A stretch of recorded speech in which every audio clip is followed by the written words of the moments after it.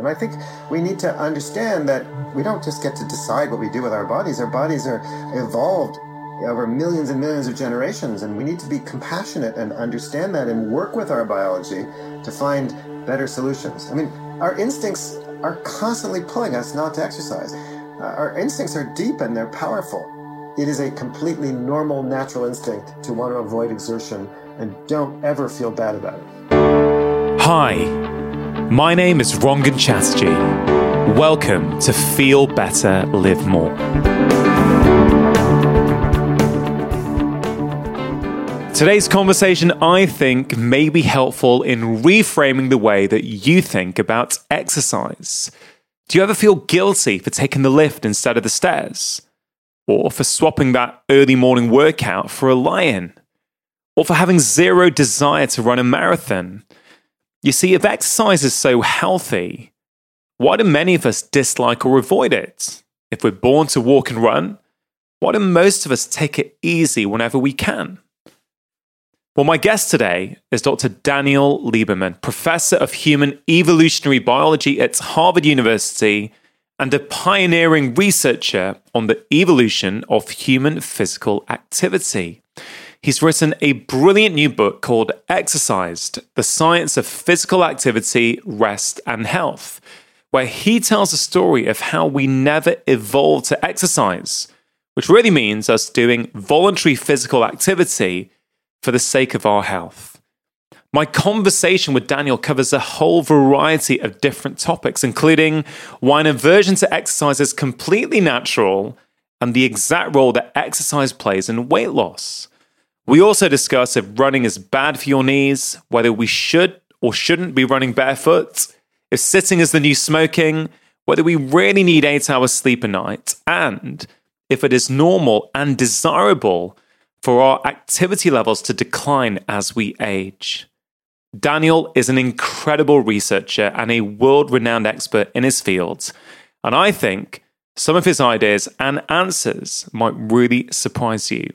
My hope is that this conversation helps you feel better about the role that exercise plays in your life and helps you to have more compassion for yourself. I think it might just inspire you to move a little bit more as well. So, whether you struggle to exercise or you are a committed fitness fan, I think you'll find his new perspectives on physical activity absolutely fascinating. Before we get started, just a quick shout out to some of today's sponsors. Sleep is one of the most important things we can do to support our health. And one of the biggest obstacles to good quality sleep is excessive light exposure, particularly in the evenings. That's why I'm delighted that BlueBlox glasses are sponsoring today's show. I'm a huge fan of BlueBlox and I've been wearing their glasses for over 2 years now. They make really high quality lenses that protect you from the damaging effects of too much blue light. I wear their clear lenses in the day if I'm surrounded by a lot of artificial lights, like that from computer screens, and that has made a big difference for me in terms of focus, concentration, and fatigue. And many people find that blue light blocking clear lenses like these can really help with digital eye strain and headaches that often result from excessive screen time. I personally also have a prescription pair of their red lens glasses, which I wear in the evenings if I'm going to be on my laptop or phone, and I can really notice a difference in the quality of my sleep. I've been super impressed with their glasses, so much so that my wife and children also have their own pairs. And if you want to try them out, they are offering 15% off any glasses on their website for my podcast listeners. Use the discount code LIVEMORE at the checkout for 15% off, or go direct to their website and use the URL blueblox.com/livemore. That's BLUBLOX.com/livemore, and the discount will automatically be applied. Athletic Greens are also sponsoring today's show. They make one of the most nutrient-dense whole food supplements that I have ever come across. And it's important to remember that good quality nutrition is not just about our physical health, it's also important for our mental health as well. Now, ideally, everyone would get all of their nutrition from real whole foods, but unfortunately, many of us struggle to consistently do that. That is why I do like high quality whole food supplements like Athletic Greens, which I regularly take myself. It contains vitamins, minerals, prebiotics, and digestive enzymes. If you're looking to take something each morning as an insurance policy to make sure that you are meeting your nutritional needs, I can highly recommend it. For listeners of the show, if you go to athleticgreens.com/live more, you will be able to access a special offer where you get a free travel pack box containing 20 servings of Athletic Greens, which is worth around £70 with your first order. You can check it out at athleticgreens.com/live more. And now, here is my conversation with the wonderful Dr. Daniel Lieberman. Things changed when I wrote the Born to Run paper in Nature, the paper that in 2004 with Dennis Bramble, where we argued that humans evolved to be long-distance runners. And we spent many years writing that paper. And the process of writing that paper got me more excited about my running, and it became like a feedback loop. And before I knew it, I was doing longer distances, and I just got totally hooked. And now we study running in my, all kinds of aspects of running in my lab. So it's kind of like it's become a part of my life.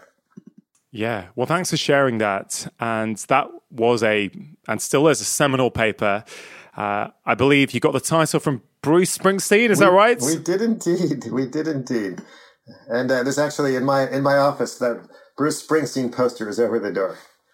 Oh, fantastic! Well, hey, that resonates with me. I've got a big CD collection of Bruce Springsteen albums in the house. I think when I finished off my elective at the Mayo Clinic in something like 2000. I was in Scottsdale in Arizona for a few weeks doing an elective, and on the way back, I was stopped off in New York, and I managed to get tickets to see Bruce in Madison Square Garden. And as a early 20s at the time, I think I died and gone to heaven. I was like, is this really happening? So yeah, we share a love for Bruce Springsteen. But, to get to the topic of hand, you've written a fabulous book on exercise, on movement, on physical activity. And actually, I thought right at the start, we should probably define these terms because they're terms that people use interchangeably, but they can mean quite different things, can't they? Yeah, no, it's a good point. So physical activity is just moving, right? Getting up and, if I were to get up and go to the bathroom, that would be physical activity of a sort, right? But exercise is sort of planned, voluntary physical activity for the sake of health and fitness. And so it's a kind of movement, but it's a very modern kind of movement. And I should also say we should probably also define the word exercised, right? Which is why I titled the book that way, because exercise is to be anxious and nervous and harassed and, concerned about something. And, these words, of course, have ancient origins, but, when we do, when we do math exercises in school or soldiers do exercises, right? It's not always a good thing, right? And I think that sort of encapsulates the kind of ambiguity and dual role that exercise has in our life. We know it's good for us, but a lot of us are really confused and anxious and harassed and concerned about it.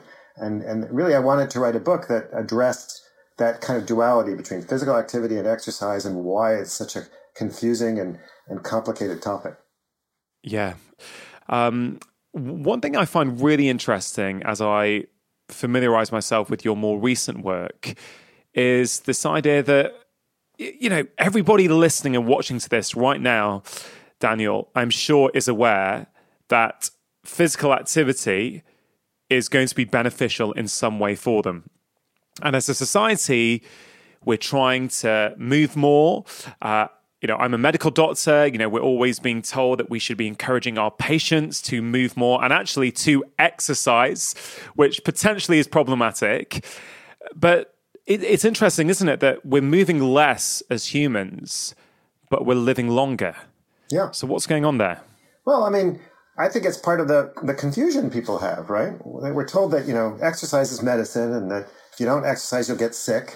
And then they look at people like, well, I'll be very political. They look at people like Donald Trump, who doesn't exercise, and actually believes that exercise is like wastes your energy, right? And they see he's, president of the United States in his 70s, and they wonder what's going on. And the answer is that, I think we oversimplify something that is very important, which is that exercise really does improve your health. Exercise really decreases your chances of getting sick. But on top of that, we have an incredible medical system. As you well know, you're a practicing physician, and we're able to patch people up and keep them going, and treat their diseases, and give them pills to lower their blood pressure and other pills to lower their cholesterol and all the other sequelae, the things that result from being physically inactive, and we can keep going. But it comes at a cost, and it comes at an increased risk and an increased vulnerability of a wide range of diseases. The data are unquestionable. 150 minutes a week of physical activity, just, a brisk walk, can lower your relative risk of dying at a given age by 50%. That's not a number I just pulled out of a hat. That's a really, really, really solid number based on many, many, many studies. But it's not a magic bullet. It's not a, guarantee of good health. You can still get cancer. You can still get injured, and vice versa. So we need to, be kind of clear about what the benefits are, but also the fact that this is a statistical issue, and it's a complicated issue, and there are no simple solutions to anything.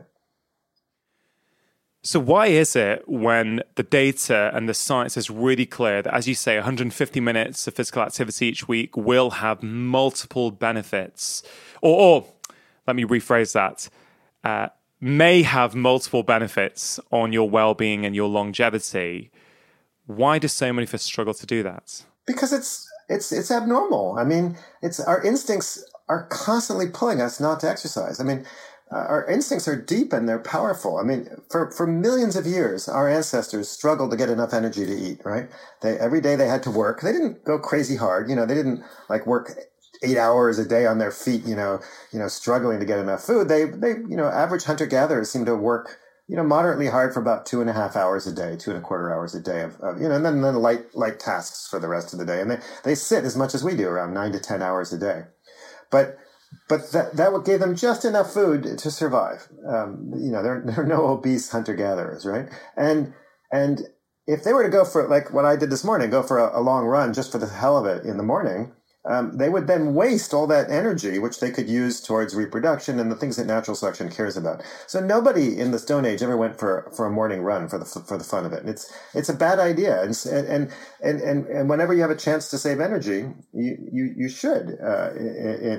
Until recently, and now we live in this really strange, interesting modern world, wonderful in all kinds of regards, where we can spend our entire day without ever getting our heart rate up. Press buttons to get food and shopping carts and I don't even have to move my hand when I brush my teeth if I didn't want to. I get an electric toothbrush, right? I mean, everything is mechanical and the result is that we no longer have to be physically active, and we now have to do something really weird, which is to choose to be physically active. And although we know up here, right, in our brains that it's good for us, all kinds of instincts just kick in to tell us not to. I think the best evidence for that are when you have stairway next to an escalator, right? You must see them, they're in tube stops all over the place, and then, and in airports everywhere. We all know this phenomenon, right? And it doesn't matter where you are in the world. People have studied this in Japan and in Denmark and in America and in Israel and, various places. Wherever there is a stairway next to an escalator, less than 5% of people take the stairway. And if you put a sign up, that just goes up just a wee bit, right? If you put escalators in the Kalahari Desert, they would take the escalator there too. It's an instinct. Yeah, and I think what you just said there about the Kalahari Desert really, I think it brings it to life for people, because a lot of people feel bad. They feel guilt. They feel shame that they're not moving as much as either their doctor has told them, the news has asked them to do, or even people they're following on social media who, post a photo, hey, just in my 10K run before breakfast, how are you all doing today? That kind of meme, which I think if you find it inspiring and you're like, oh, man, I didn't do anything, I want to do that, great. But for many people, they watch that and day in, day out, they're feeding their brains with that, thinking, I'm some kind of failure. Look at all these people who can move their body every day and are vibrant and are full of energy, yet just getting through the day is a real struggle. And I think that's one of the beautiful things in your book, is that you you help people not to feel bad about it. You're sort of arguing that we've not evolved to exercise. Absolutely. We didn't. Look, we also didn't evolve to go to school, right? I mean, we didn't, until recently, almost nobody read and nobody, of course, schools didn't exist, right? I mean, there are so many things of our modern world that are good for us. I mean, no parent thinks that sending their kid to school is bad and they shouldn't learn, that their kids shouldn't learn to read. But that's also a modern abnormal thing. And think about how we get school to work, right? We make it compulsory, but we also try to make it fun too, right? We have recess and all kinds of, you meet your friends there, and we try to make school both fun and necessary. And I think we should treat exercise the way we treat education, because it's a modern abnormal thing, but it's good for us, and we should make it necessary, but we should also try to make it fun. But the last thing we should do is make people feel bad about it, because making people feel bad about doing what's natural for them doesn't help anybody. I think the same thing goes with dieting, right? I mean, we never evolved to lose weight, but a lot of people are trying to lose weight, and for good reason. But when they fail on their diet, it's not because of some moral failing. It's because there are hundreds of adaptations in their bodies which want to hold on to that fat, and elicit a kind of a fast, an energetic crisis in their bodies to hold on to that energy. And it's not their fault that they're having a hard time losing weight. It's the fault of their biology. And yet we then blame them and make them feel bad. And I think we need to understand that our bodies we don't just get to decide what we do with our bodies. Our bodies are evolved and over millions and millions of generations. And we need to be compassionate and understand that and work with our biology to find better solutions. I mean, what we've done with exercise is we've medicalized it. And I have nothing wrong with the medical profession, obviously. I almost became a physician myself, but most doctors' job is to treat people when they're sick, not to prevent them from getting sick. And that's part of the medical system as a whole. That's another issue. But the other thing we've done with exercise is we've commercialized it. We've industrialized it. We've commodified it. We tell people to just do it, right? And again, there's nothing wrong with medicalizing exercise. There's nothing wrong with commercializing and industrializing exercise. But clearly, it's not enough, because like in the United States, I don't know what the data are in England. I've been trying to find good data in England. There's not as much, but in the United States, only 20% of Americans actually exercise in their leisure time. That's a really staggering number, right? There are people who are physically active, but not many people actually get out and do it. And there's a reason for that. It's not because they're lazy or bad or should feel guilty or ashamed. They're just being normal human beings. Yeah. It really is wonderful to have someone with your pedigree. You're such an esteemed, highly respected researcher, professor.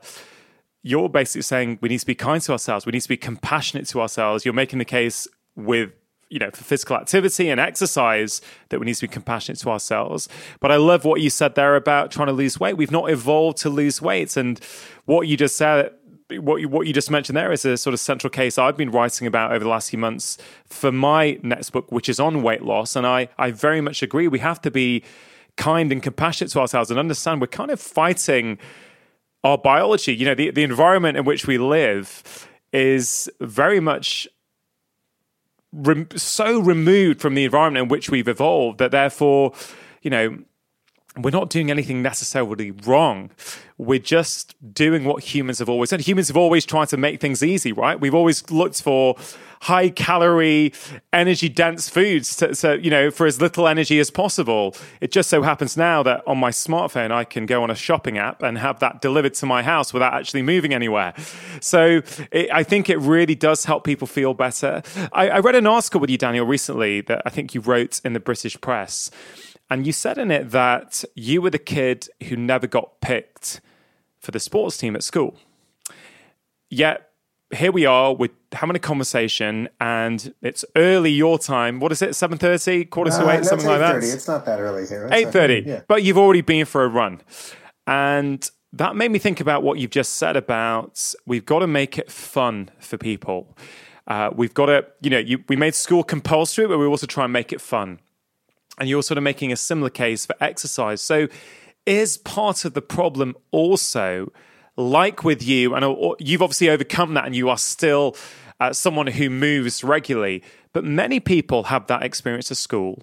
They're not picked for the teams. They're made to feel shame and bad about themselves that they can't be sporty like their friends who have been picked in the team.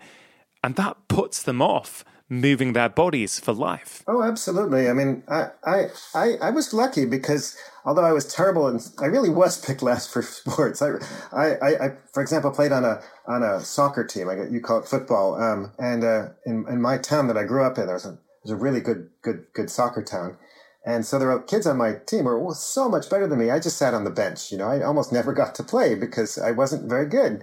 And, I felt very insecure about my body. But I was lucky that I had parents who loved to hike and we went skiing in the winter, cross country skiing. And my mother, jogged, and my father jogged too. And so they were physically active, but they didn't play sports. I don't think they ever watched any sports event ever. I don't think. I played tennis a bit, but that was, I had to walk to a tennis court. That was fine, but they weren't interested in any of that. I don't think they ever came to any game I was ever in, partly because I sat on the bench, right? But so I kind of grew up thinking it was sort of normal to be physically active, but not interested in sports. But so much of physical activity that kids encounter is sports, and sports. There's a whole chapter in my book on sports. Sports can have exercise, but it doesn't always have exercise, and that exercise isn't always necessarily healthy. Look at American football. I mean, that's a really profoundly unhealthy sport, and we have more and more data to show that, not just in terms of concussions, but also in terms of heart disease and other kinds of problems that arise from bulking up, making these sort of sumo wrestler sized sort of linemen in the sport. But we could do a better job of making it fun. I mean, some schools do that, and making sure it's about fitness. My university, Harvard, has a huge athletics program. We have 40 teams, one of the largest athletic programs in the United States, even though this is not a powerhouse school in terms of athletics. But the athletics department really mostly serves the athletes on campus, and their job isn't really that much to get the other 80% of students to be physically active. And surprise, surprise, the vast majority of Harvard students, about 75%, don't meet the minimum level of physical activity that you need in the United States. And that's partly because we don't make it fun for them. There's no opportunities for them. And probably and all of them would like to do more exercise, but they're busy and they're stressed and they've got courses and classes and they don't have to do it. And we could do a much better job of helping them be active. And they want us to do a better job of helping them be active. It's not something you can just snap your fingers and do on your own. It's an interesting dilemma, isn't it? That we look up to these incredible athletes with superhuman performances. The American footballers, let's say, in the States, or Eliud Kipchoge, the runner who can run a marathon, frankly, in a time that just makes me shudder even thinking about the fact that he can do that in under 2 hours. But there's a difference, isn't there? It's the case you're sort of making, that's kind of elite performance. It doesn't mean that's healthy. It doesn't mean that's what we should all be striving for. And I think why I find that interesting is because, have you heard of parkrun? Yes, of course. Yeah, no, it's wonderful, parkrun. Fantastic. Yeah, but I mean, I'd love to talk about parkrun at some point because there are so many aspects there, community, the social aspect to moving together, whether it's run-walk, whether it's walk, whether it's running. But you also get timed at a parkrun. And I've often wondered, is timing it a good idea or not? Because loads of people who suffer with mental health problems, parkrun is actually what really, really helps them, that strong sense of community. You're moving. Even if you're a volunteer at that parkrun, you still get a lot of benefits. But I wonder then, when the timing comes in, and I'm not against it, I'm just sort of posing the question, does that start to make us think about performance and taking us away from just doing it because it's a fun thing to do for some of us? Yeah. I mean, I think we, there's so many different motivations that people have, and I think we need to embrace them all, right? For some people, timing is great. It gives them a little impetus. It gives them, gives them, it helps them, do a little better and, challenge themselves. Yeah. Other people find it defeating and off-putting. And so I think, we should let 1,000 kinds of physical activity bloom, right? And if there's never going to be one type, right? For some people, why not just dancing? I mean, I have a section in the book on dancing, which is... You do, and I've got that written down to talk to you about because I didn't know that at all. So please do expand on that. It was a brilliant section. Yeah, I mean, every culture in the world, I can't find an exception, has not only just dancing, but endurance dancing as part of its culture. People dance for hours in just about every culture. And I even in Jane Austen, I found some wonderful quotes in Jane Austen and, George in England, where people, dance the night away, right? It's a way of making physical activity, and they probably didn't think of it as exercise. It was social. It was fun. So there are many, many ways for us to get our bodies moving and get the benefits, the mental health benefits, the physical health benefits. And I think we should, if we're going to be successful, we need to try to, there's not going to be one size fits all approach, right? There's going to have to be many approaches. I mean, look, there are some people, as you know, because you read the book, throughout the book, I make fun of treadmills because treadmills are, for me, the apotheosis of exercise. Here's a machine. You have to spend money to buy it or spend money to go to the gym to use it. It makes you work hard to basically stay in the same place. You get nothing done. It's loud. It's noisy. The air is fetid. I mean, I put people on treadmills for a living, but I hate treadmills. I mean, I have one in my basement. I sometimes use it.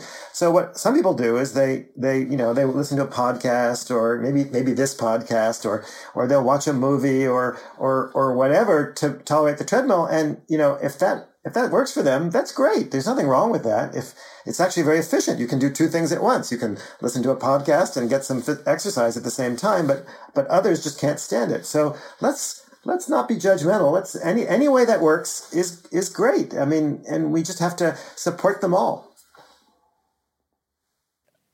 I'm a big fan of individualized and personalized approaches, and I really like that idea that maybe we've got to broaden out what we recommend to people. Say, it doesn't matter how you move your body. You just want to move it more and find what actually works for you.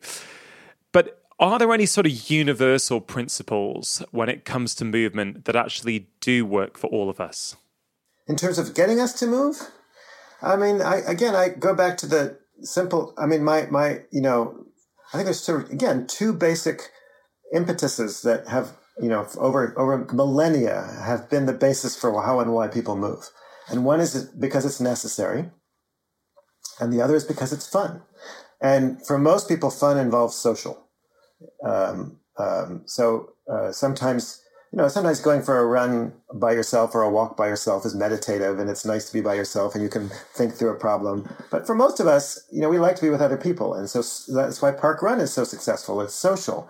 Here in Cambridge, we have the November Project. Every Wednesday, people do these wonderful runs and they run up the stadium and they do all kinds of great stuff. Wow. We have, all around the world, there are various kinds of social events. There, dancing is social. Playing a game of, soccer or football is social. I mean, the list goes on, right? And there are many ways to do it socially. And I think, so that's critical. But that's never going to be enough for some folks. And exercise, physical activity used to be necessary in our lives. And that was the impetus that people had to get out and every day and do work. And so we need to find ways without coercing them unethically to make exercise, to make physical activity necessary. And because we can't tell adults that they can't go to they can't have the benefits of society unless they exercise, right? We need to help people help themselves. And I think the way to do that is through what's called a commitment contract. So let me go again back to education. In education, education works on a commitment contract basis for adults, right? So I'm a professor in a university where people pay ghastly sums to go to Harvard, right? I mean, I think the tuition is and room and board and all that costs like $60,000 to $70,000 a year. That's full. Of course, most students don't end up paying that. I mean, the vast majority get financial aid. So don't worry. Wow. Most of my students are not fabulously wealthy. Actually, many of them are first generation students because we're lucky we have really good financial aid. But anyway, somebody's paying $60,000 to $70,000 every year for them to go to school. And there's some commitment from them to go to school. And what are they doing? They're having people like me torture them, right? I make them take exams. I make them read books. I make them stay up late at night studying. And if they don't do well, I give them a bad grade, which stigmatizes them for the rest of their life. But they do it willingly because they've signed a kind of a commitment contract. Whereas they're paying money for me to make them do stuff which they know is good for them, which they otherwise wouldn't do for themselves. And we do all kinds of other commitment contracts in our world, and I think exercise should be part of that. We should find exercise. There are many. So there's a wonderful program called Stick.com. It's a website run through some economists. They used to be at Yale. I'm not sure if they're still at Yale, where you can basically pick either a carrot or a stick, right? And I described this in the book because I found out about this because there's a friend of mine in San Francisco who's been trying to lose weight. And she gave Stick.com, I think, $2,000. So not a small amount of money. And every week she agreed that she was going to walk a certain number of miles. And if she didn't get those miles in, and her husband was a referee, if she didn't do those miles, as affirmed by her husband, they would automatically send $50 that week to the National Rifle Association. That's the big association that tries to prevent gun control laws in the United States. And she is very, very much hates the NRA and wants to see gun, and she has never missed a week of her walking since she's been doing that. So she signed a commitment contract, put some money behind it. Now that's a kind of an extreme one, but there are other ways we can do it, just through a friend. I mean, a lot of my early morning runs, I don't, at 6 a.m., I do not want to run. I promise you. I mean, but I want to be in bed with my wife, right? But I often meet a friend of mine who's a cardiologist. And he's at 6 a.m. and he doesn't want to be there either. But we kind of agreed the day before that we were going to meet each other at 6 a.m. To go for a run. And usually we're just like irritated at each other and we don't even speak for the first, 10 minutes. And then slowly we warm up. And I'm never unhappy that I did that run at the end. But I did it because I coerced myself through a commitment contract. Yeah. Very, very practical and pragmatic approach. I guess what you're saying is that the way we've typically encouraged physical activity has been, very prescriptive. You have to do this. If you don't do it, you're not really looking after yourself. You sort of have to rely. We're very much putting it down to individual motivation, individual willpower. And what you're saying, I guess, is that this is not working, right? We've not evolved to exercise. We're now living in a society where we simply don't have to anymore. That necessity has gone.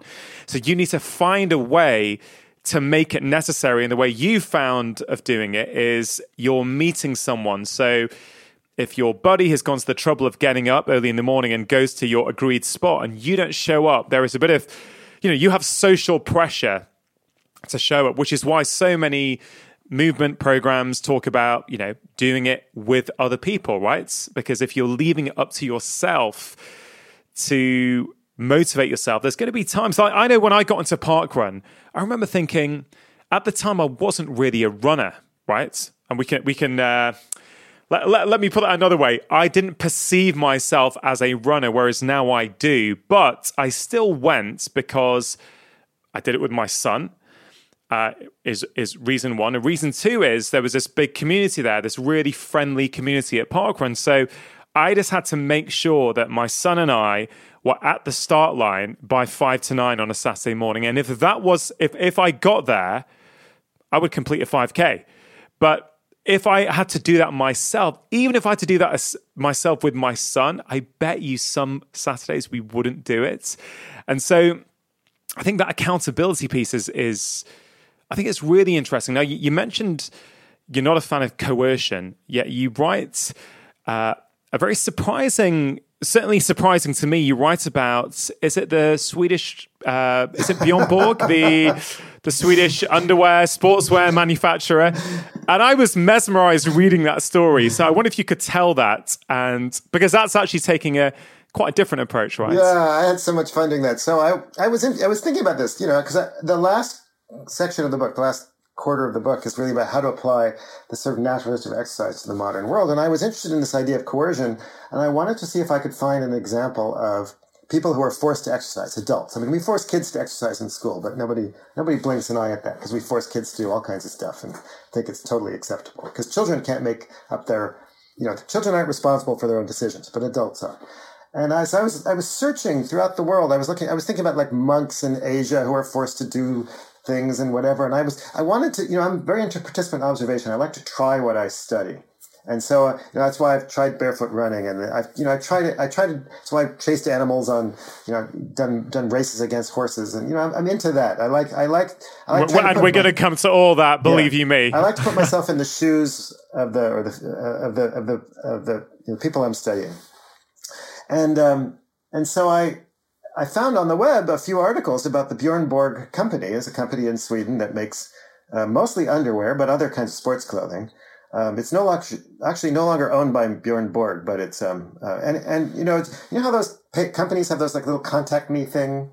So late at night, I remember telling my wife I'd found this company and I'd read some articles, and she said, "Look, contact them." So I got on the contact page and I said, "Dear Bjorn Borg company, I'm a professor at whatever. I'm interested in this topic and I'm kind of curious to learn more."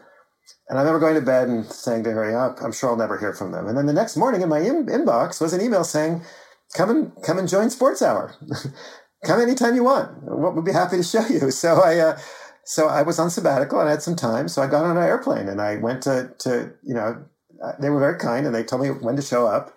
So I showed up, and they basically said I could talk to anybody in the company. And, I had to go to Sports Hour because at Bjorn Borg company, everybody has to exercise. It's a requirement. And there's a sports hour every Friday at, I think it's 10 a.m. And there's no excuses unless you're injured or whatever, or something like that. If you're a board member, if you're a visitor, it doesn't matter who you are. If you sweep the floors, if you're the CEO, doesn't matter. You go to Sports Hour. And so I went to Sports Hour, which is a really hard kind of CrossFit workout. It was great. It was exhilarating. And you could do it as hard as you want or as light as you want.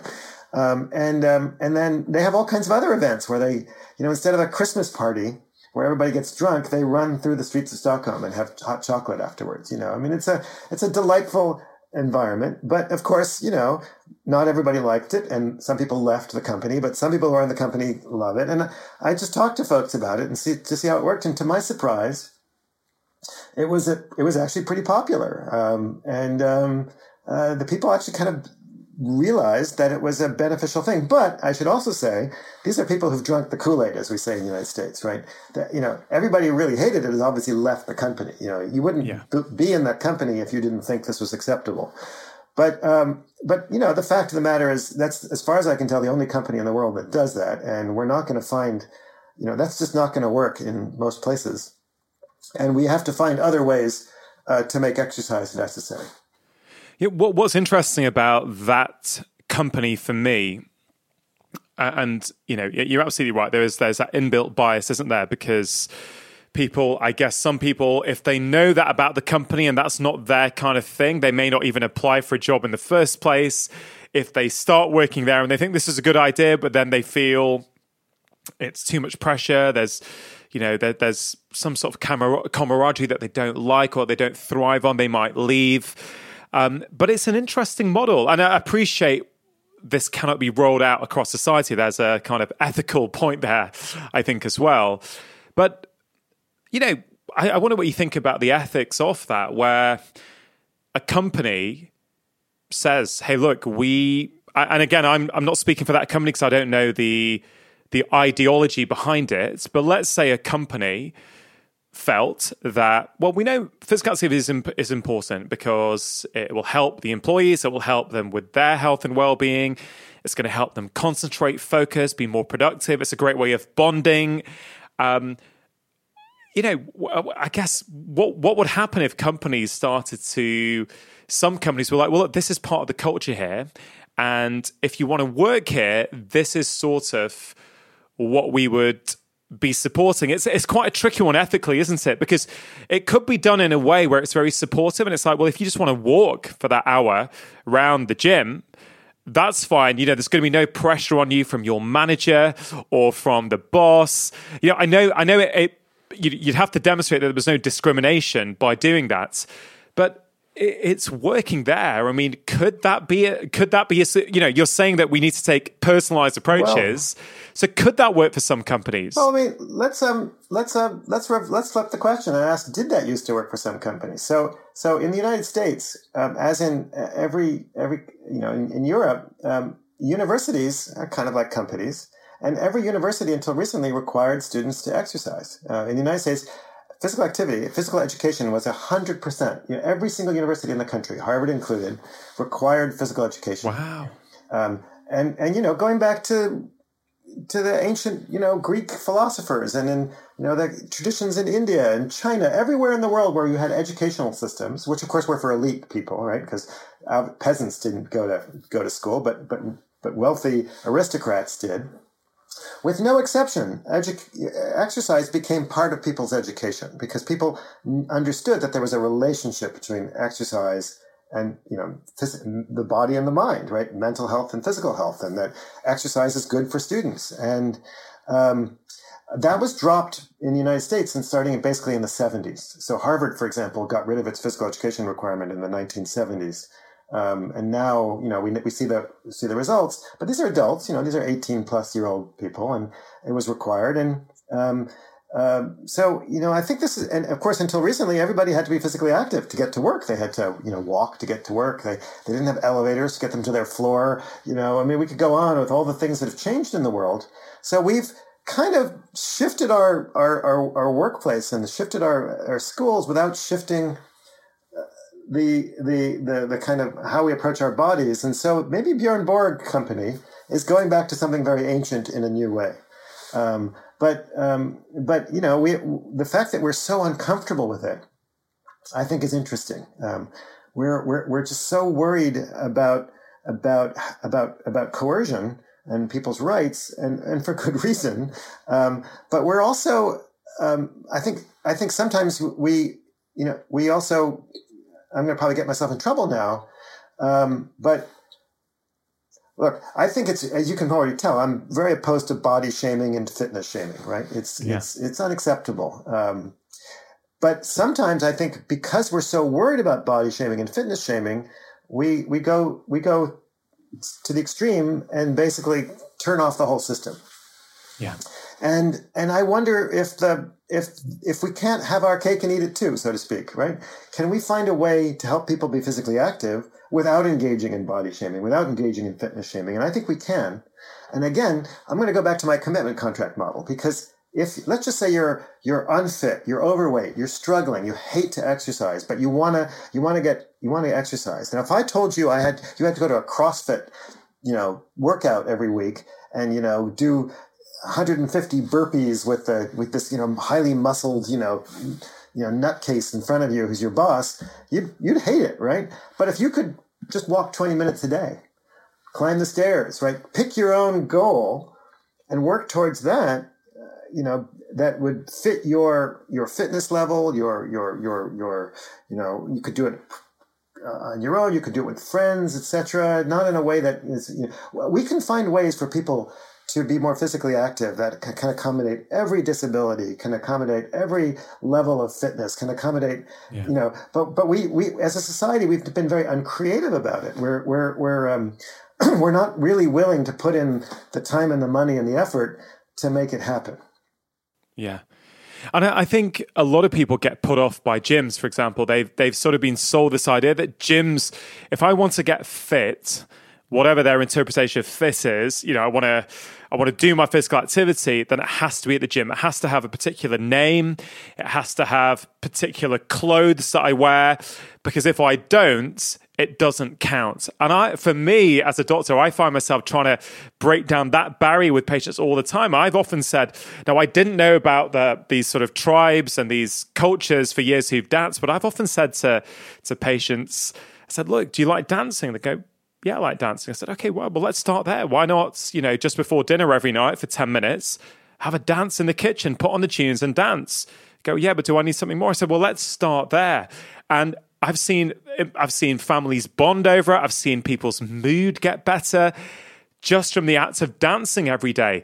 And, a lot of people are conditioned to think, oh no, it needs to have, I need to go to this particular class and then I need to buy the latest outfit. Well, and again, that's the commodification, commercialization of exercise, right?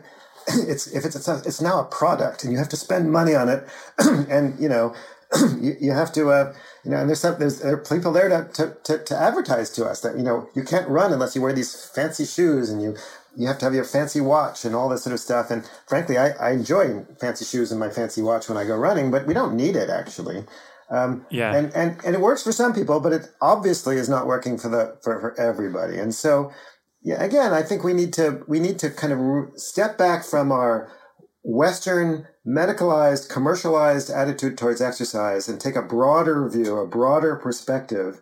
And if we just simply do that, which is what my book tries to do, we'll come up with all kinds of other wonderful solutions. Dancing is just one of them. Going for walks with your like, why, for example, do we have so many boring meetings where we sit around in chairs, or now we sit glued to our bloody Zoom screens, right? Why can't we get up and walk, right? And have meetings on the hoof, right? There's so many examples of ways in which we could just encourage physical activity in a way that'll make it both necessary and fun. Yeah. Now, Daniel, a lot of the research you did for this book has taken you to wonderful places around the world to do what sound like, from where I'm sitting, incredible things. In Tanzania, you've stayed with hunter-gatherer tribes. You've, I think, hunted kudu. You've ran with horses. And I'd love to sort of explore some of those, because these are things that many of us have never done. And I think there's something to be learnt from that. So I was going to ask you, what has been some of the most surprising things that you've learnt when you've gone and lived alongside indigenous tribes and communities? You've mentioned dancing. Did that surprise you? And was there anything else that you discovered that you didn't previously know? Well, I mean, I'm a really lucky person. I'm such a, fortunate to have a great job that, I get paid to go have fun and travel around the world and study things that interest me. I'm a ridiculously lucky person. And I would say that, what surprised me the most is really, quite literally, it's the story I tell in the beginning of the book, which is, that people in these societies don't think what they're doing is exercise. And for me, that was the spark that started this book, because it was 2012 and I was finishing my previous book, which is called The Story of the Human Body. And in that book, the kind of message of that book is we didn't evolve to be healthy. And that book is about mismatched diseases, how the modern world that we're living we're very poorly adapted to it in some respects. That makes it get us sick in various ways. But so I was finishing up that book and I went to Highland, Mexico. So I went to the Ironman competition in Kona. This is a true story. I'm not exaggerating anything here.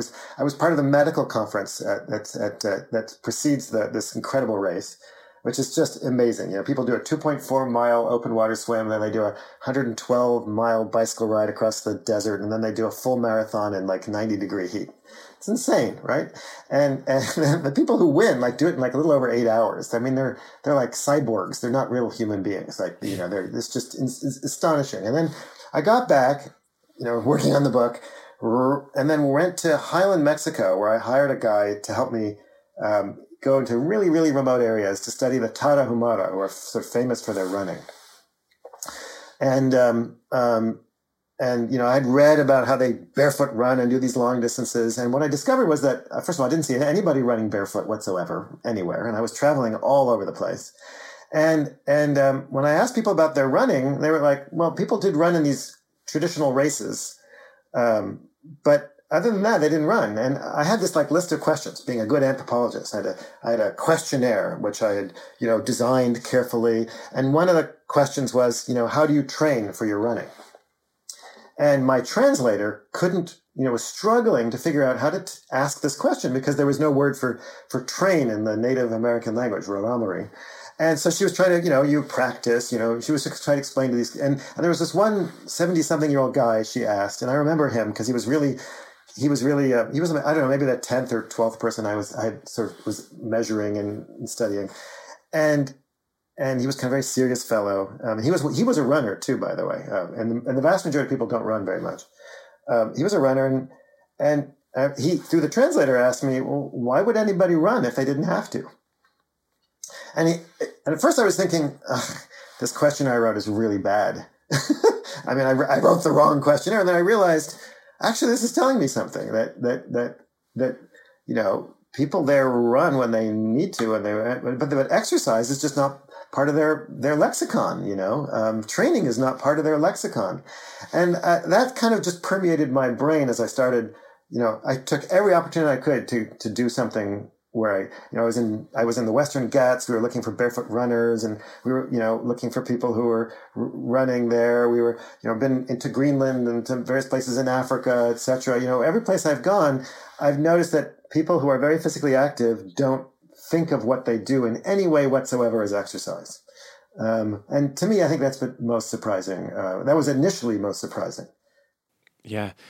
I mean, it's very powerful, even though I've read that. To hear you explain it is very, very powerful because it gets to the heart of what the problem in society is about getting us to move more, right? It's like these communities don't have words for exercise or training. It just doesn't exist because I guess it's necessity driven. Or what's really beautiful? The Tarahumara, when they run their long distance races, it's a form of prayer for them. I mean, to me, that's really beautiful. It's spiritual, right? They run because they believe it makes them closer to God. What if we adopted that attitude, right? I mean, it's such a beautiful thought, right? And it does, right? And for them, actually, the concept of chase. Actually, I have one of the balls over here. Actually, this is one of the balls they use in their foot race. When they chase this ball, the ball gets dirty, etc., and it gets lost. And for them, the kind of the randomness is like a metaphor for life and for the vagaries of life, and it's really beautiful what they do. And that's true of a lot of the sacred dances that people do, and the list goes on. Would they kick that ball around and follow it? Is that what would happen? Yeah, they kind of flick it with their foot, and as far as they can, and then they chase it and they find it again and they flick it and they chase it and they find it and they flick it, and they'll do this. There are two teams doing this, and they'll do it until one team laps the other in a course. And sometimes the race can be 10 miles, and sometimes the race can be 50 miles, and it depends on how they set up the race and what they agree on beforehand. But they're betting wildly, so it's a big social event, and it's fun. But it's also a form of prayer. Yeah, this is something I explored in a conversation with Sanjay Rawal. I don't know how many episodes ago. He was the director on a film called 3100. If you've not seen it, I've seen snippets of it, but I have not had a chance to sit down and watch the whole thing. But it's amazing. Having read your book, I think I can almost guarantee you would love this documentary because it's really, in many ways, showing tribes around the world how running is. It is about transcendence. It's a spiritual practice. It's not for calories burnt, how many miles have I gone, what did my heart rate do, all this kind of stuff that, again, nothing necessarily wrong with it. It's to get them closer to, I guess, being at one with the world, sort of finding themselves. And it's really, really interesting because the way we do it here in the West, by and large, and of course everyone is different, does seem to be quite far removed from that. It's interesting because you have been termed the barefoot professor in the past. And you mentioned when you went to Mexico, you didn't see that many people barefoot. I think you've been to other cultures like in Kenya and India where you have seen a lot of people barefoot. So what's the deal there? I really hope you're enjoying the conversation so far. Just taking a quick break to give a shout out to some of today's sponsors. Vivo Barefoot, the minimalist footwear company, are sponsoring today's show. As you're about to hear, Professor Lieberman is a big fan of being barefoot and has studied barefoot cultures and runners from around the world. And many of you may have heard me talk about Vivo barefoot shoes before and will know that I am a huge fan. I have been wearing them for well over 7 years now, before they started supporting my show. And to say they've transformed my life is no exaggeration. I've been recommending them for years to friends, to family, to patients, and I've heard many people report back improvements in things like hip pain, back pain, general mobility, or even simply increased enjoyment of movement. Because when you start wearing minimalist shoes, like Vivo barefoot ones, you start to become more mindful when you're moving. So if you're interested in giving them a go, my advice would be to start off by walking in them and generally living your life in them before you try progressing to running in them. In fact, many people never actually run in them, but wear them for all other aspects of their life.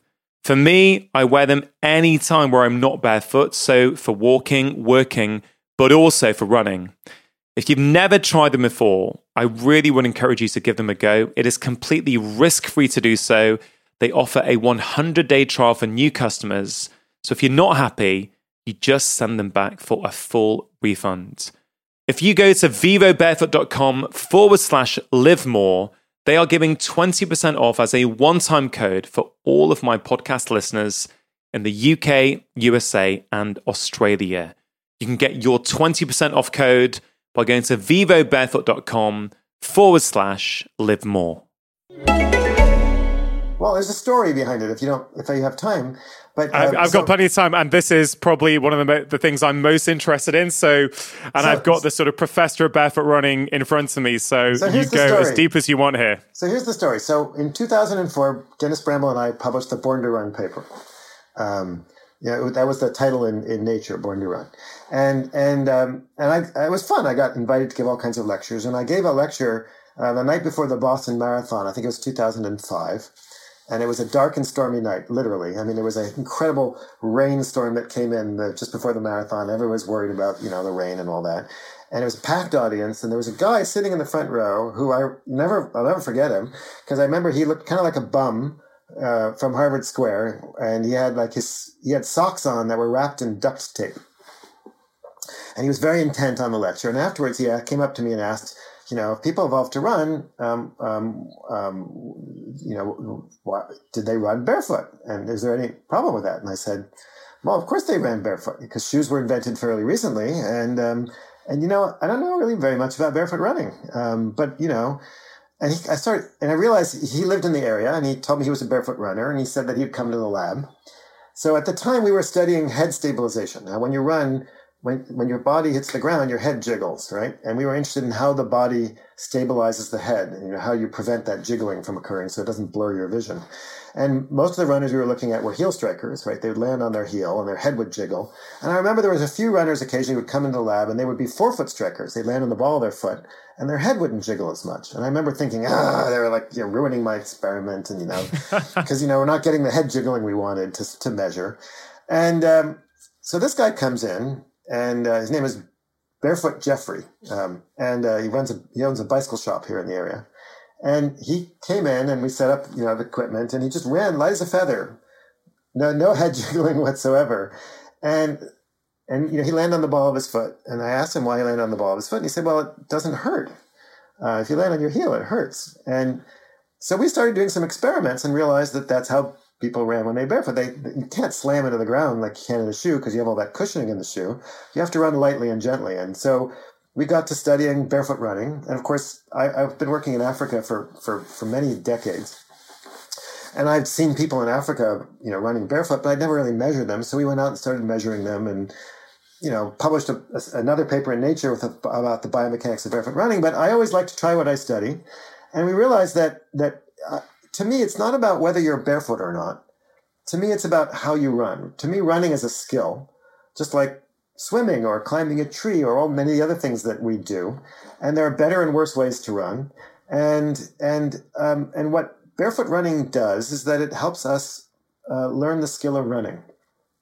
That I think there are advantages to not crashing into the ground and relying on some technology in your shoe to make that comfortable. And so to me, it's not about, to me, I think, you can run beautifully in shoes and you can run terribly in shoes. And you can run beautifully barefoot. And you can run terribly barefoot.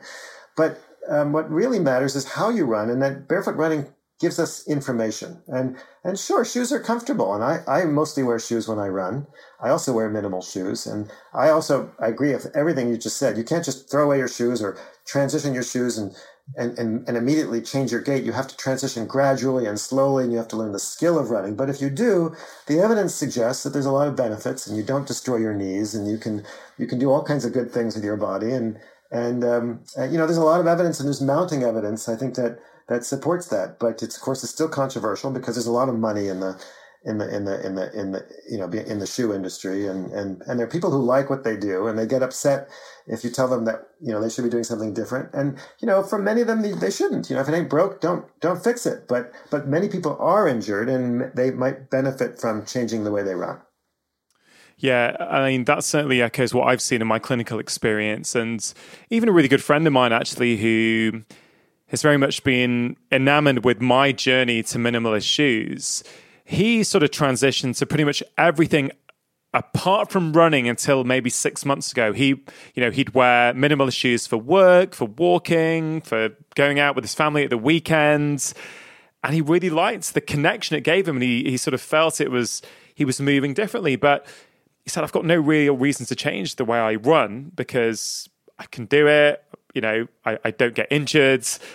But something changed about 6 months ago. I think just on that journey, he was quite interested to go, well, what is it like if I actually try running? So he went super slow. He could only do 3 or 4K, I think, initially. But now he's a badge wearing sort of barefoot runner. And I think all these things become quite reductionist, don't they? It's like barefoot running, good or bad. Minimalist shoes, good or bad. It's like, well, it kind of depends on the context a little bit, doesn't it? Yeah, absolutely. And almost all the world's best runners have what I call a barefoot style. And yet it's funny that there's some people get really mad. Like you tell me I have to be a 4-foot striker. It's like, no, you don't have to be a 4-foot striker. But some of the world's best runners are 4-foot strikers. You might, there's nothing wrong with it. So people are very, people are tribal, right? Just like in the United States, you've got the Republicans versus Democrats. You now have 4-foot strikers versus rear-foot strikers. It's crazy. I think actually, it's interesting. People often ask me what kind of shoes I wear. Well, I wear many different kinds of shoes. Today I wore one pair, but tomorrow I'll probably wear something other. Maybe Thursday I'll go barefoot. I mean, why do we have to categorize ourselves and just do one thing? It's a fascinating insight. The other thing that's interesting to me about barefoot running is how out of touch we are with our bodies. A lot of people, the idea just makes them cringe. Like, are you serious? I mean, you're going to cut your feet. What about all the hypodermic needles and glass out there? And, I've heard it all, right? And all these people haven't tried. They have no idea. And, I think everybody should just try. Just, go for a few hundred meters, take your shoes off and run for just a few hundred meters down a street. Don't make sure it's a smooth street, and, don't do it at night so you can see the glass and the hypodermic needles, depending on where you live, right? But you'll discover that it's actually kind of fun. But don't do too much too fast, because you will injure yourself if you do too much too fast. But people are just out of touch with how their bodies work.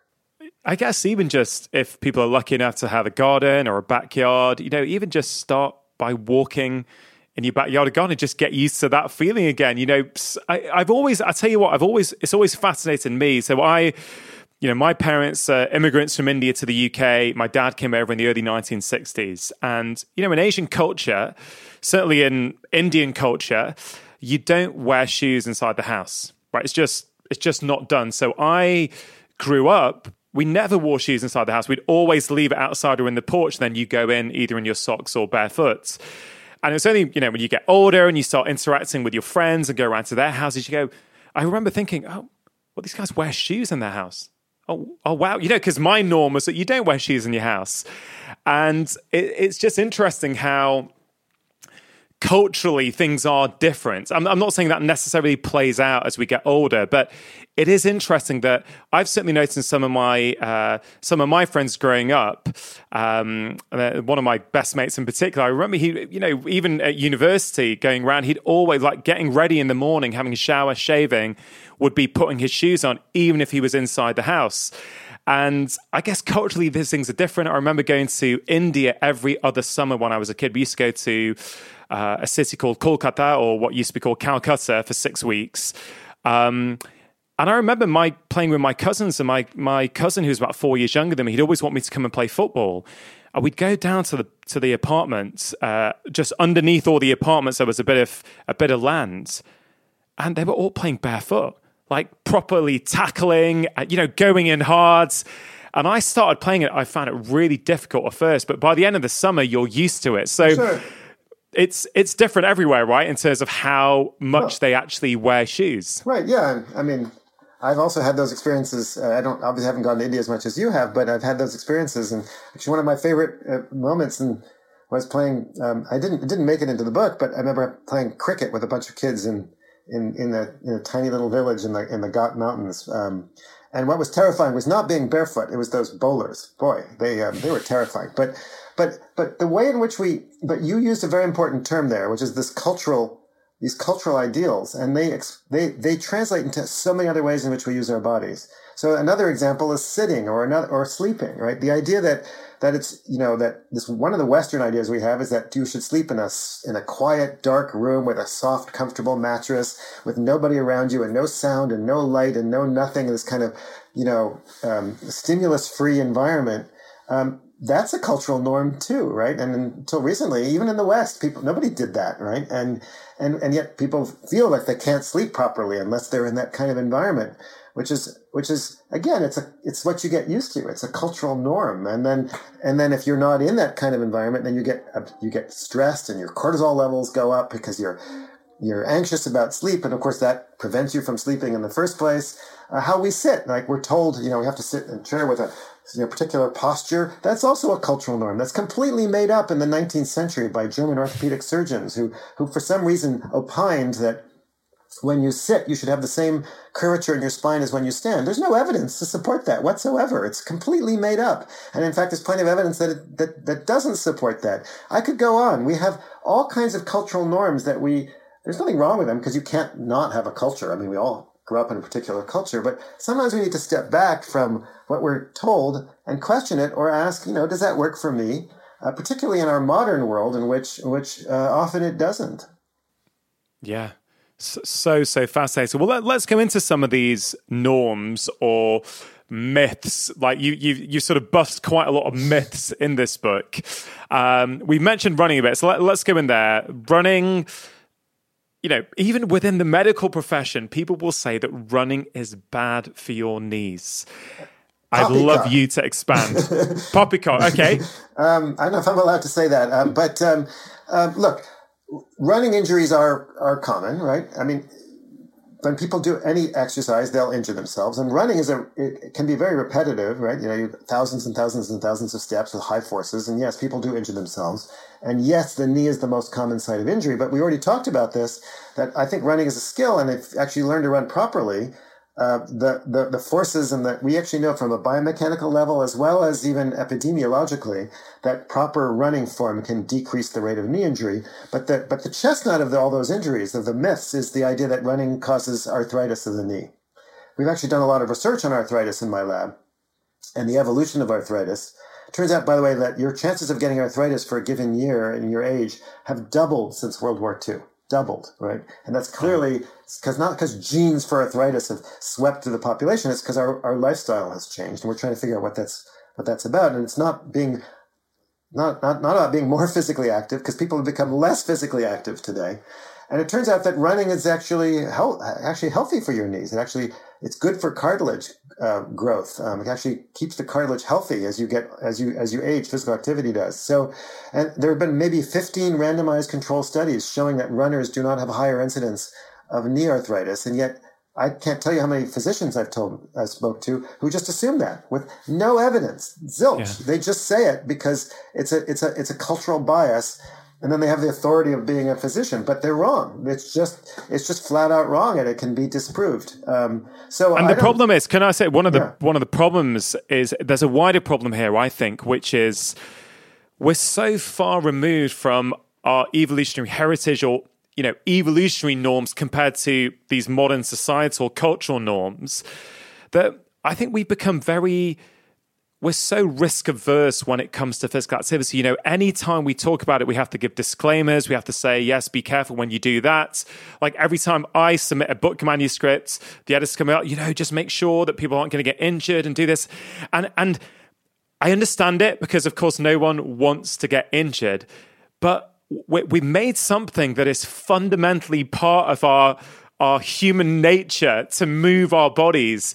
We've turned it into something that's quite removed from us. We have to be careful. We need to keep our back like this. And again, please, I'm not trying to say that those things don't have merit for some people.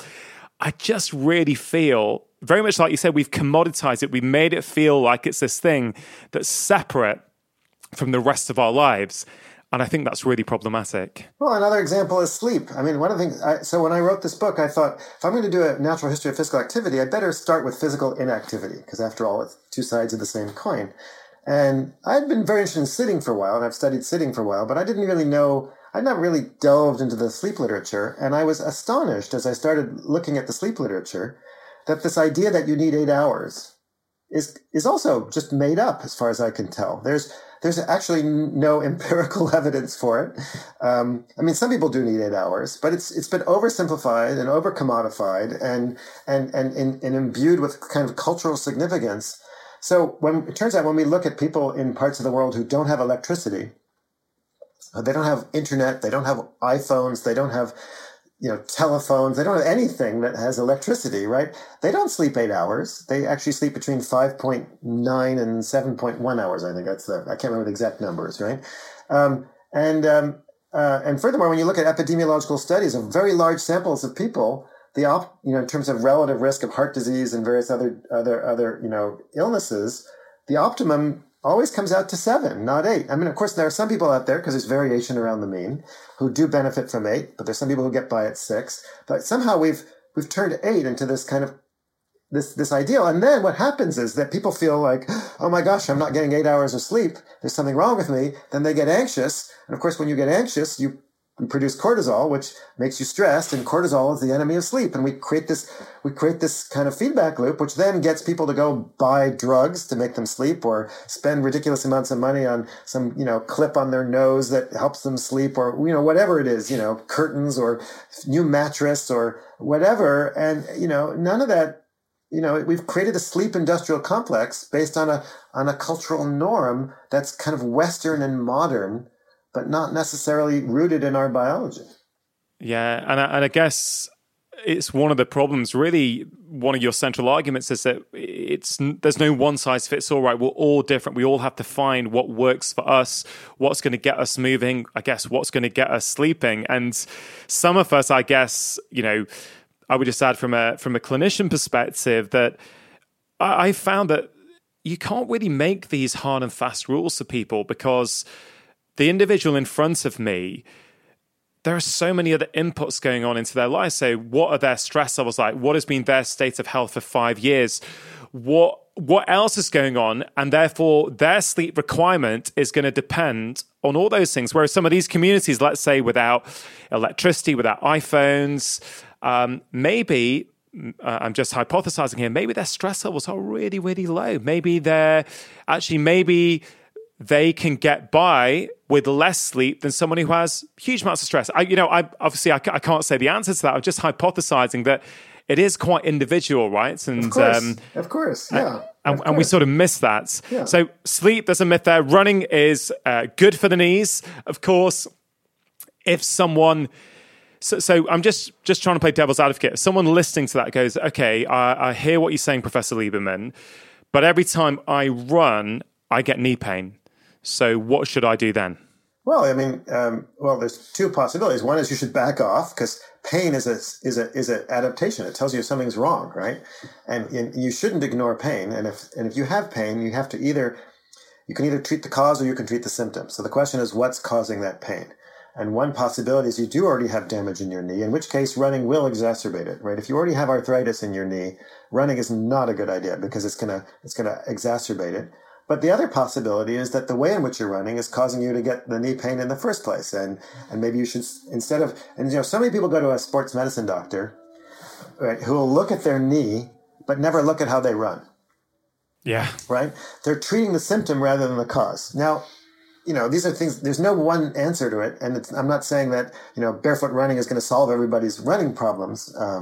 But you might want to look at how you run, and it might be that there's a better way for you to run that might actually alleviate the repetitive stresses that you're putting on the tissues around your knee that might be causing the running pain. But it's there's no one size fits all answer. Yeah, and it is a skill, and I think maybe I'd be interested to see what happens with kids. Like my kids have never really worn cushioned shoes. Like from a young age, particularly my daughter, they've gone straight to minimalist shoes.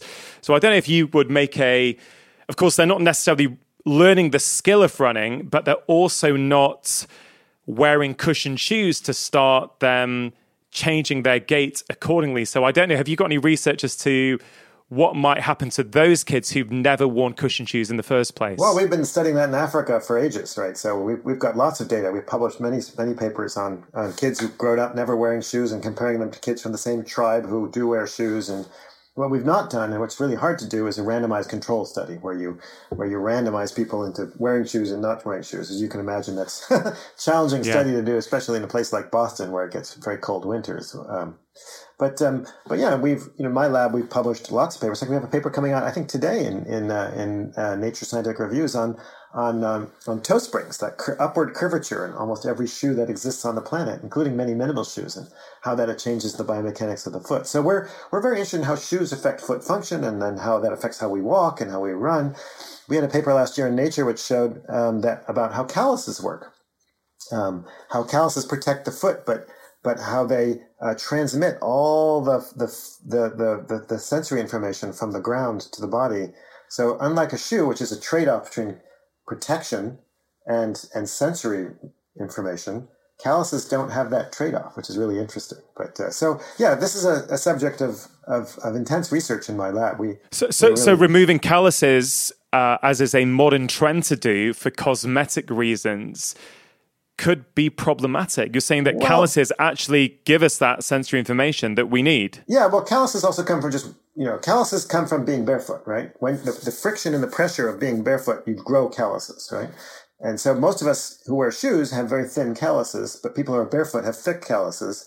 And it turns out that thick calluses, I learned this when being barefoot, which is that, I would step on something and I'd still feel it just as well, as after my calluses had grown than when because every winter, of course, I'm wearing shoes, and then I often take my shoes off in the spring after the Boston Marathon, and I sort of slowly regrow my calluses. And I noticed that as the spring and the summer went on, I would step on the same pebble or a similar pebble, and I would feel the pebble just as much, but it didn't hurt. So it wasn't that I was losing sensory information; I was just getting more protection. And so that started a project to study how calluses work. Because after all, until recently, we didn't have shoes, we just had calluses. And my dog, she goes barefoot all the time. One of my favorite moments was I was running barefoot a few blocks from my house. There's a woman I see every morning, or many mornings, walking she has two beautiful dogs. And I remember one morning I was running by her on my way to the river here, and she said, You're barefoot. And I said to her as I whizzed by, your dogs are barefoot. And the look of shock on her face, like, oh my gosh, my dogs are barefoot. But, the dogs don't mind, right? And our ancestors didn't mind. People all over the world don't mind. I'm not saying that shoes are bad or whatever, we shouldn't wear shoes, but, shoes change how our bodies work. And there's nothing, judgmental about it, nothing wrong with wearing shoes. There's nothing virtuous about being barefoot. But we learn something about how biology works by studying people unlike us. Yeah. Super, super interesting. A couple more myths I'd just like to go through before we wrap up, Daniel. You mentioned earlier on in our conversation that hunter-gatherers sit down for long periods of time. So there's this idea that sitting is really bad for us. What would you say to that? Well, I mean, we again oversimplify things, right? So you and I are sitting while we're having this conversation, and sitting is the new smoking. So we might as well just be smoking a pack of cigarettes, right? And it is true that people who are physically inactive do run into trouble, but it turns out that sitting is a completely natural thing. And again, we pathologize something that's natural. So recent studies have shown, there's a guy named Dave Reichland who did a study of the Hadza hunter-gatherers in Tanzania, and they sit almost 10 hours a day, which is basically the same amount as Brits and Americans sit. So sitting isn't something weird and abnormal. But that said, how we sit is a little bit different. So yeah, I was going to ask her that. How do they sit? Two important differences. The first is that many of us sit in chairs with back. So like I have this nice back of my chair. But when I sit with that seat back, that's a very modern thing. I no longer have to use any muscles to kind of keep my back up, right? And that leads to a weak back, which we think has related to lower back pain. The other thing is that people in non-Western societies and some people in Western societies have a lot of interrupted sitting. They just don't sit inertly for hours and hours and hours. So, and it turns out that getting up every once in a while, every few minutes, every 12 minutes or 15 minutes or 10 minutes, whatever, it depends on the study, has all kinds of metabolic benefits. It's like turning on the car engine, right? It turns on all kinds of cellular machinery. It lowers blood sugar levels. It lowers triglyceride levels in your blood. It decreases inflammation. So you might sit the same number of hours as the next guy, but if you get up every once in a while and just move a little bit, that has all kinds of metabolic benefits. And then finally, maybe most importantly, it's what you do when you're not at work, right? If I sit all day at work because I have a 9-to-5 job, and then I go home and then I sit in front of the TV, I'm in trouble, right? But if I sit all day at work, but I go to the gym in the morning and, go for a walk and, do some exercise, etc., it's not the same thing. And it turns out that when people do epidemiological studies of sitting time against illness, it turns out that leisure time physical inactivity is far more predictive of health than work time. And so we don't often make these distinctions. So sitting isn't in and of itself abnormal or dangerous or bad. It's how sitting fits into our overall life and how we sit that is important. I think that's such a great distinction, and how we sit is fascinating to me because sitting in these chairs, or I guess what we're saying is the more comfortable our chair is, in some ways the more problematic, because we can have hours without actually activating muscles. We can just sort of morph into the chair and not do anything. Whereas I'm guessing the hunter-gatherers don't have an alarm or a smartphone telling them to get up every 12 to 15 minutes. So I'm guessing they're sitting in a way that I wouldn't say is uncomfortable. Well, how do they sit? Why don't you explain how is it that they're sitting? Half the time they sit on the ground with their legs out. Maybe 15% of the time they squat. Another 15% of the time they kneel. But they're always, there's children running around, there's food on the fire, there's, they get up every once in a while, but they're not sitting there glued to their Zoom screen because they're locked down in a pandemic, or they're not watching a 2-hour movie or whatever. They're kind of getting up all the time. And we know both epidemiologically, but we also know in terms of the mechanistic biology that, interrupted sitting is just way more healthy than uninterrupted sitting. And while there's nothing wrong with sitting per se, if that's all you do, then yes, you're gonna increase your chances of a wide range of diseases. Yeah, and I'll just admit one of my own personal bugbears is, again, a societal norm, which is to tell children to keep their bums on their seat and not move around. It's something that's so wrong. Of course, kids want to. Yeah, it's like you're being a good, obedient child if you sit there and don't move, which is just completely, it's so far removed from our innate needs and wants. But I watch my kids, they want to move around. My son, actually, in his old school, he used to get told off because halfway into the lesson or 10 minutes in, he'd want to squat on his chair. He just felt very natural and comfortable in that position.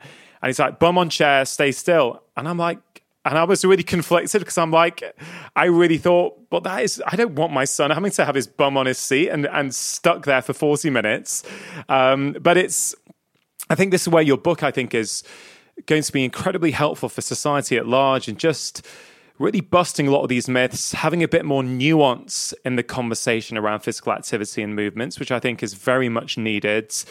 I think it's such a fabulous deep dive into a topic that frankly affects all of us. I loved the bit about grandparents in the book. Thank you. That's my favorite section. It was such a wonderful bit to read about. And I wonder if you could just sort of expand on it and why it's so important for us to remember, because many people, I think, as they get older, think that they should actually become less active. And you're sort of saying that may not be the case. Yeah, this is something we're working on further right now. But to me, I think it's maybe the most important part of the book in a way, which is that, we have this idea that as you get older, it's time to kick up your heels and, move to Florida or whatever it is, right? And just kind of be less active and take it easy and, and enjoy your retirement. But, humans are unusual species. We're one of the few species that evolved to live after we reproduce. We evolved to be grandparents, but we didn't evolve just to be grandparents, to enjoy our grandchildren. We evolved to be grandparents to help our grandchildren. So if you look in the hunter-gatherer societies and in farming societies, grandparents are out there foraging and hunting and gathering and digging and doing all kinds of stuff and helping out their children and their grandchildren, providing food surplus, helping, being active. And in fact, we have data showing that people often are more active when they're grandparents than when they're parents because they don't have kids in tow, right? And what's important about that, it's kind of like a chicken and egg question, which came first? Living long in order to be active or being active in order to live long. And, they're both there, right? And it turns out that physical activity is really important in slowing processes of aging and decreasing disease. Because when you're physically active, you turn on all kinds of repair and maintenance mechanisms, right? So when you're active, you stress your body, you produce reactive oxygen species, you generate heat. You turn up your sympathetic nervous system, your fight and flight system. But then you spend energy after you're exercising to deal with all that, right? We produce antioxidants. We produce molecules to fix all the proteins that we damaged because they got affected by heat. We lower our blood temperature. We turn on our parasympathetic, rest and digest system to lower sympathetic activity. We turn on all these mechanisms that keep our bodies repaired and maintained. And the trick is that because we never evolved not to be physically active, we never evolved to turn on these mechanisms in the absence of physical activity. We need that stress to mount the anti-stress response. And so physical activity, this is really at the heart of the book. This is why physical activity is so good for us. It turns on all kinds of good processes in our body that keep us from aging and keep us from getting sick. And so as we get older, that becomes even more important, right? You want to keep your muscles healthy. You want to keep your chromosomes healthy. You want to keep your cells from deteriorating. You want to keep the mitochondrial numbers up on your muscles. The list goes on and on and on. And that's why physical activity is so important. So as we get older, it becomes even more important to stay physically active because and of course the data are there. We know the epidemiological data. We know the mechanistic data, but we don't have this sort of cultural idea that as we age, that's the time to keep up the activity, not turn it down. Yeah. It's really fascinating how we've evolved to be grandparents. I really like that as an idea. You've also mentioned in the book that we've not evolved to be too strong, and I found that really interesting. And it made me think of something that I guess I've been pondering for a while, as with the sort of narrative around exercise. And, as a guy, seeing since I was 13 or 14, seeing Men's Health on the magazine wherever I went with a ripped guy on the cover showing off his six pack and his pecs, and being quite influenced by that, I think, as an insecure teenager growing up. You now see there's some, you go into gyms and you see some, really, really muscly people who love bodybuilding. And I've actually had a few patients, including one when I made a BBC documentary, this chap who actually had body dysmorphia, and he had a real negative self-esteem issues, how he viewed himself, and working out, putting on muscle was absolutely linked to that. And I just want to, before you answer this, I just want to draw a contrast. A couple of summers ago, I was in a place called Chamonix in France, which is at the foot of Mont Blanc. Beautiful place. Beautiful place. I was there in the summer with my family. I've got a lot of friends there. And one day we went to the swimming pool. the outdoor swimming pool. And what was really interesting to me is that if you looked around in the pool, it was so noticeable to me that the physique of people in the pool, whether they were, above the age of 60, 70, in the middle age, young, the physique of people was just a little bit different. You never saw, not everyone, but a lot of people look really fit, but not in a really, I've worked on my fitness way. So these typically would be people who live in the mountains. So they're getting around, they hike at the weekends, they might go cycling, they might lug stuff up and down the mountains. It was almost like a functional fitness. They weren't working on being fit, yet they were actually really fit. And I think in some ways that actually supports everything you're making the case for in the book. So just a few thoughts there. I wonder if you could unpack them for me. Well, I mean, for me, the big surprise is, going to a gym and realizing, or I have a tiny little gym in my basement, and I've bought weights whose sole function is to be lifted. If you think about it, it's kind of a really weird thing, right? Try to explain that to your great-great-great-grandparents, that you go out and spend hard-earned money on something whose sole job is to be lifted. Like, why not just do some sit-ups or pull-ups, or, go out and do something in the garden, right? It's a very modern thing, right? And again, there's nothing wrong with it. I've done it myself, but we have this idea that, of being ripped and buffed. And a lot of this happened, in the book, I went into the history of this kind of modern, physical culture. A lot of it started in the Industrial Revolution as the machines were replacing humans, and people were insecure, and I think that led to Charles Atlas and this kind of rise of this physical culture movement, this idea of being really ripped and buffed and, Mr. Universe kind of stuff. And we have this idea that, to be, and there's nothing wrong with being really strong. I mean, there's just, for many folks, it's fun and some people really enjoy it, but it's a modern thing, right? And our ancestors not only didn't do that, but they couldn't afford to do that because muscle is a really expensive tissue. If you add a lot of muscle mass, you have to eat a lot more too. And in a world in which where food is scarce, you can't afford to have that kind of extra muscle mass. Furthermore, you don't have Nautiluses and other machines that apply, constant loads, no matter what the angle of your biceps are, etc. There is no way to kind of get that fit in a normal world.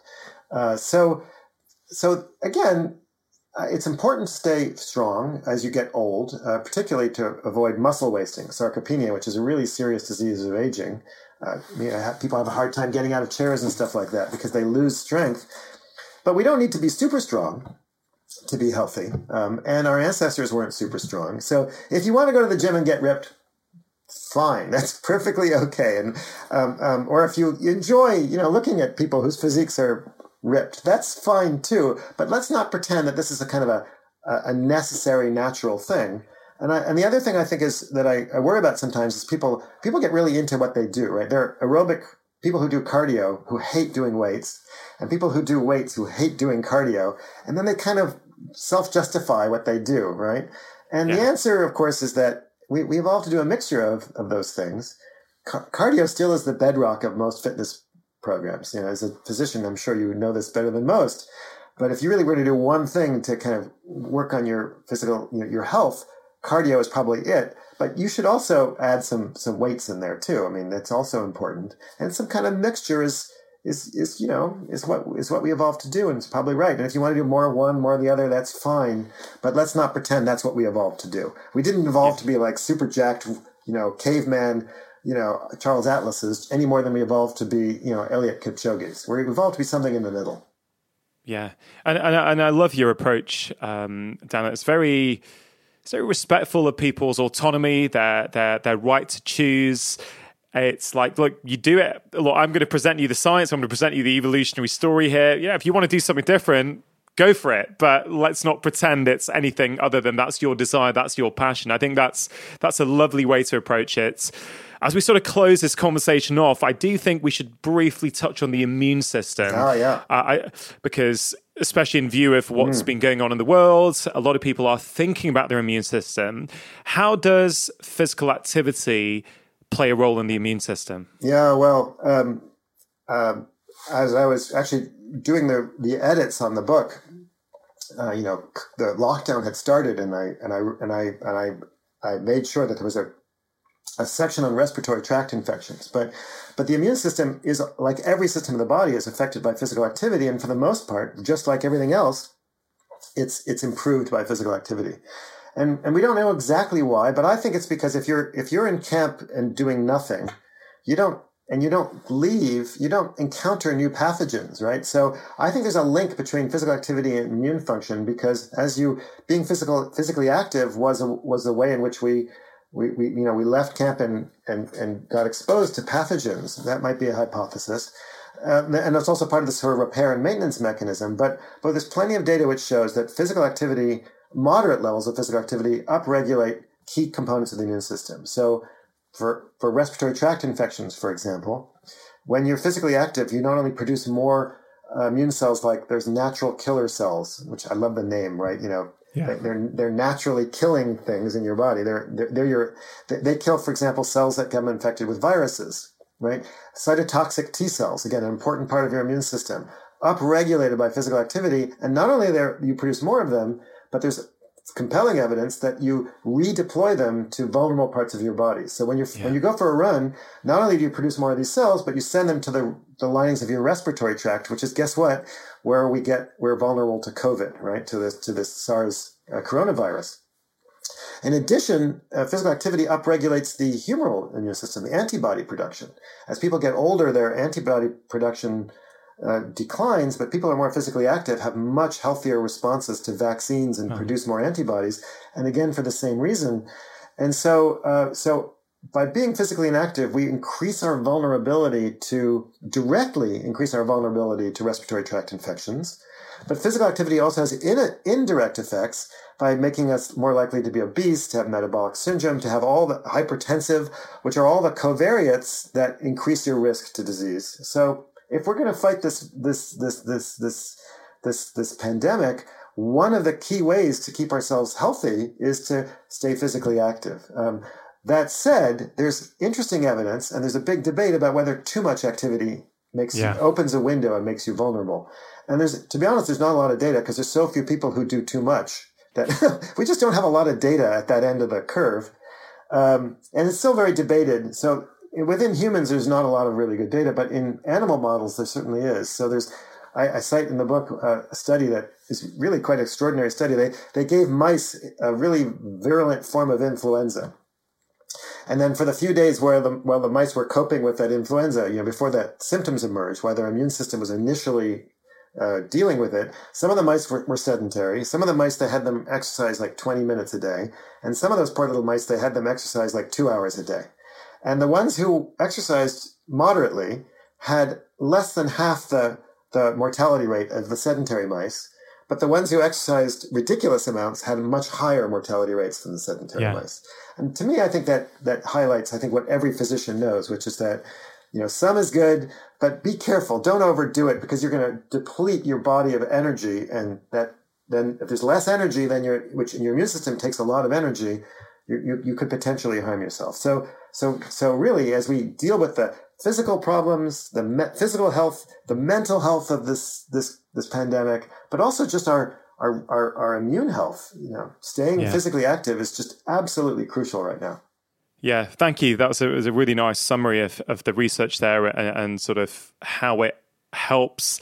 Daniel, look, thank you so much for your time today. Thanks for writing such a wonderful book. I'll always like to finish off conversations with some practical tips for people. So the podcast is called Feel Better, Live More. When we feel better in ourselves, we're going to get more out of life. And I'm sure, when we move more, when we move in a way that makes us feel good, that allows us to move regularly, we're going to probably live longer and we're going to feel better in ourselves. So do you have a few sort of practical tips for people so they can think about and start applying them into their lives immediately to start improving their health and well-being?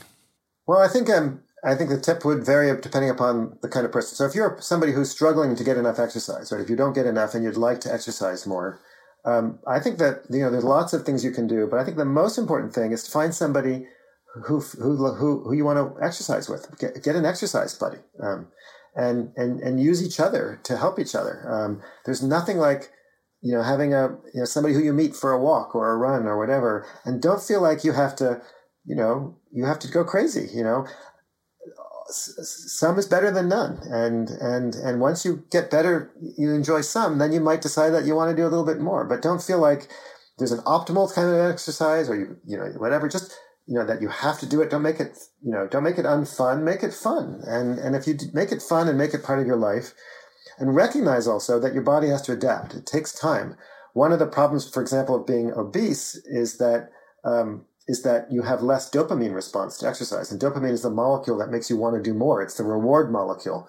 And obesity actually downregulates that. And so we have these expectations that all of a sudden you exercise and a week later you're going to feel great. Well, it's going to take more than a week. And you have to be in it for the long term, not the short term. And so don't do it just for the health benefits. Do it for the social benefits. Do it for all the other things. And if you make it fun and part of your life, and find ways to make it necessary, I think that's the most important thing that's the most important tip. And there are so many ways to do that. I, for example, leave my exercise clothes out in the morning when I go to bed, so that when I wake up, that's what I put on. And that helps. It's it removes one less barrier to starting my run. Because I never want to go for a run in the morning when I start. Never, ever. On no occasion whatsoever do I ever really want to start that run. And how many marathons have you done now? I just did my 25th. Well, first of all, congratulations. But that, I think, is so valuable there at the end, what you said, Daniel, that you've had to find ways to remove barriers to that because you don't want to. Yeah, you've just completed your 25th marathon. You don't want to get up and go for a run, yet you are a runner. Right. And that's really, really key, isn't it? I know there's never been a time when I left the door of my house thinking, I really want to run. I always I'm going to force myself to run. And then I always enjoy it when I come back. Another example is in my building, right? I live in my office when I get to go to it again after the lockdown. My office is on the 5th floor of this beautiful old Victorian building. And every day when I walk into the building, I want to take the elevator. Bar none. I always look at the elevator longingly. But the reason I don't take the elevator is that if anybody sees me taking the elevator, they'll call me a hypocrite. And it's not because I'm doing it for my health. I'm doing it because I've socially coerced myself into taking the stairs. And I never regret having taken the stairs by the time I get to the 5th floor, but I always regret taking the stairs as I head up the stairs looking longingly at the elevator. And don't beat yourself up for those instincts. Those instincts, even though elevators never existed in the Stone Age, it is a completely normal, natural instinct to want to avoid exertion, and don't ever feel bad about it. Yeah, wonderful closing thoughts there. You have found a way to make it work for you. Certainly that's what all of us individually have to do. We've got to find a way that works for us, that we can be more physically active. Daniel, thank you for your time today. My pleasure. Thanks for such a wonderful book. And I look forward to the next time we get to have a conversation. Thanks. Great interview. I really appreciate it. That concludes today's conversation. I really hope you enjoyed it and that it has made you reflect a little on your own relationship with exercise. Now, was there something you heard today that really resonated with you? As always, my advice would be to keep things really simple and try and take one thing from today's show that you can implement into your own life. Inspiration and ideas are great, but only taking action will actually lead to change. Of course, please do let Daniel and I know what you thought of today's show on social media. And you can see the show notes at drchatterjee.com/128, where you'll see links to all of Daniel's books, including his new one, Exercised, and other articles about his work. Now, for me, a really interesting part of my conversation with Daniel was when he mentioned that just as we have never evolved to exercise, we've also not evolved to diet and lose weight. Therefore, for people who struggle to lose weight, it's not their fault, and we shouldn't blame them. Now, I completely agree with what Daniel is saying here, and for me, this is one of the big missing pieces when we try and tackle this issue. I believe that you can pretty much always help someone who is trying to lose weight achieve this in a sustainable and responsible way when you put compassion at the heart of your approach, and when you help them identify the right approach for them. I've written about this in great detail in my upcoming book, Feel Great, Lose Weight, Long-Term Simple Habits for Lasting and Sustainable Weight Loss. It comes out in just over 2 months and is now available to pre-order in the UK, USA, Canada, Australia, New Zealand, and India. Now, if you get value from my weekly podcasts, I have a favor to ask from you. Why not take a moment right now to choose a few people who you think would really benefit from hearing this episode and send them a link with a personal note. This is a really impactful act of kindness that has benefits not just for the other person, but for you as well. So have a think about which people in your life would benefit from this conversation and send them a link to the episode as well as a personal message. And don't forget, each episode is also available on YouTube if they prefer videos as opposed to audio podcasts. A big thank you to my wife, Vedanta Chatterjee, for producing this week's podcast, and to Richard Hughes for audio engineering. Have a wonderful week. Make sure you have pressed subscribe, and I'll be back in 1 week's time with my latest conversation. Remember, you are the architects of your own health. Making lifestyle changes always worth it, because when you feel better, you live more. I'll see you next time.